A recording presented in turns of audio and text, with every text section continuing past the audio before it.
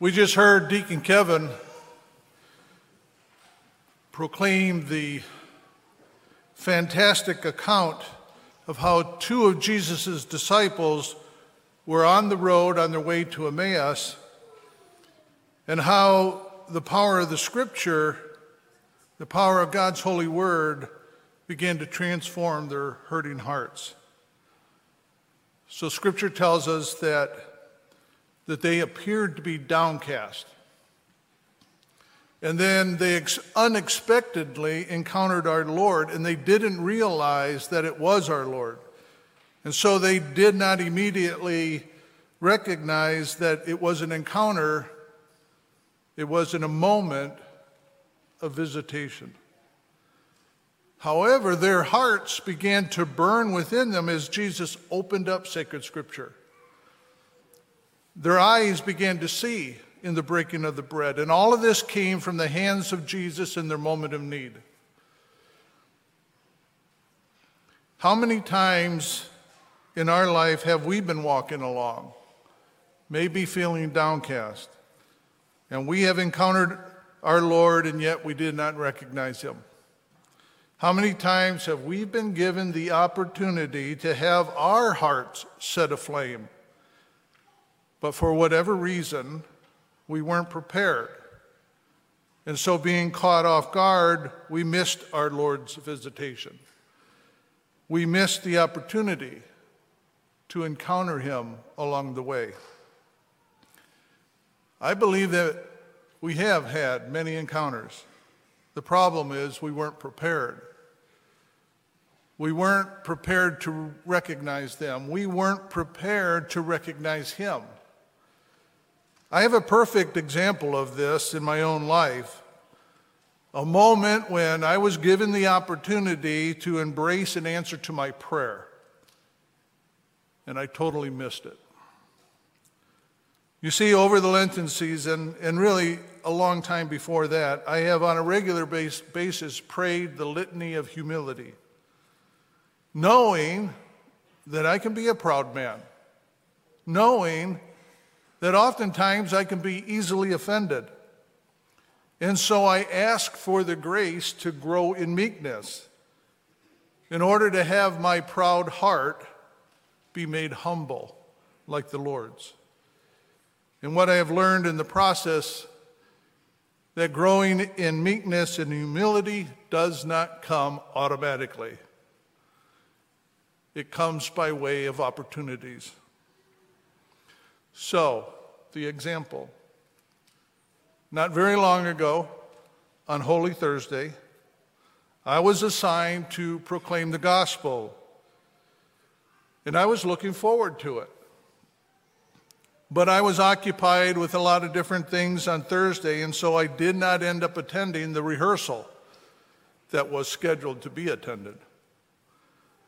As I entered into the sacristy, as I was preparing for Mass, I was informed that I was no longer going to read the gospel, that it was going to be given to one of the other deacons. So my immediate response, really my immediate reaction, was one of being a little bit irritated, even a little bit offended. And my words were not really of gracious acceptance.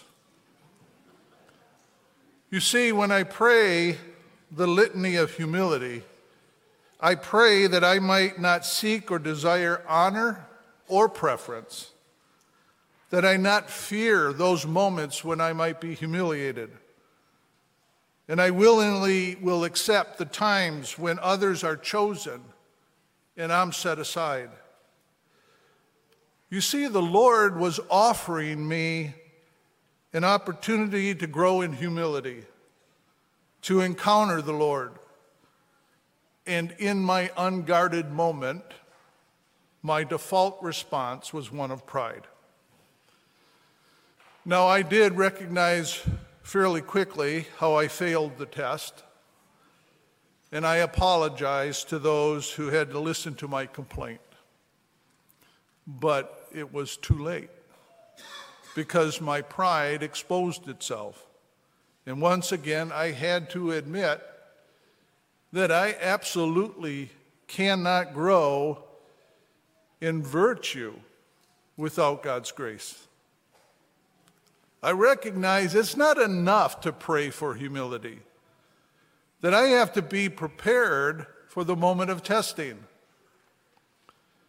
You see, in that space between the event and the response, that space is so critical.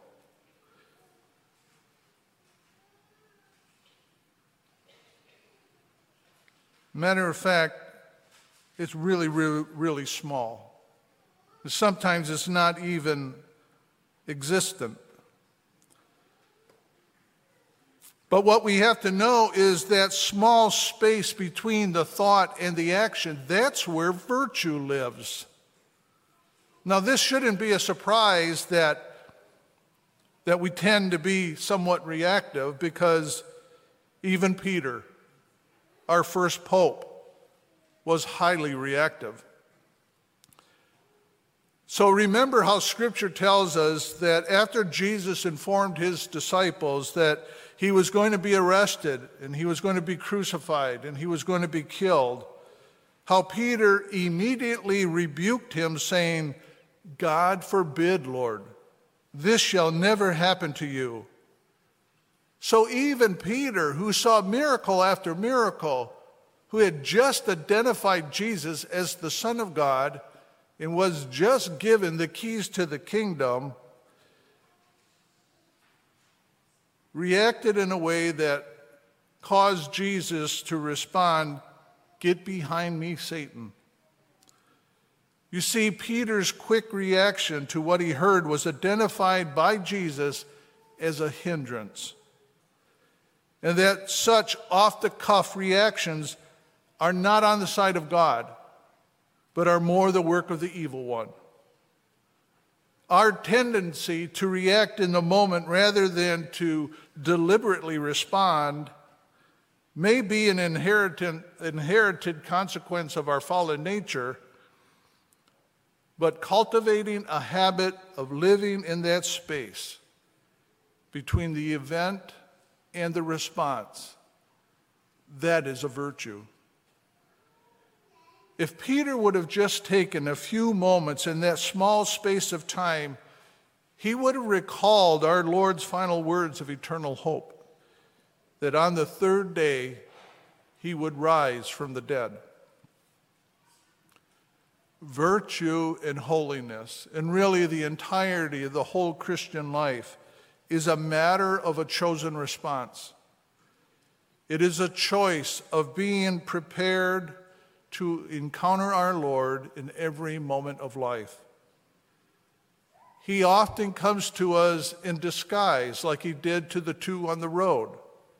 He especially comes to us when we are downcast, and it is there that he offers us himself. Our ability to hear him and our ability to see him is dependent on our openness to the encounter.